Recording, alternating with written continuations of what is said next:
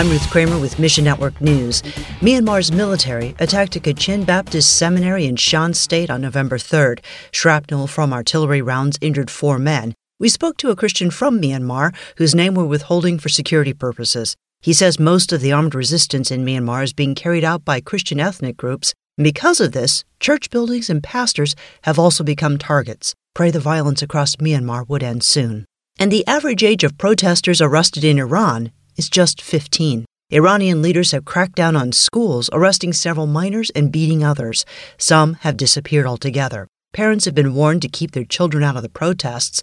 Greg Yoder with Keys for Kids Ministry says Iranian kids and teens want to know the truth.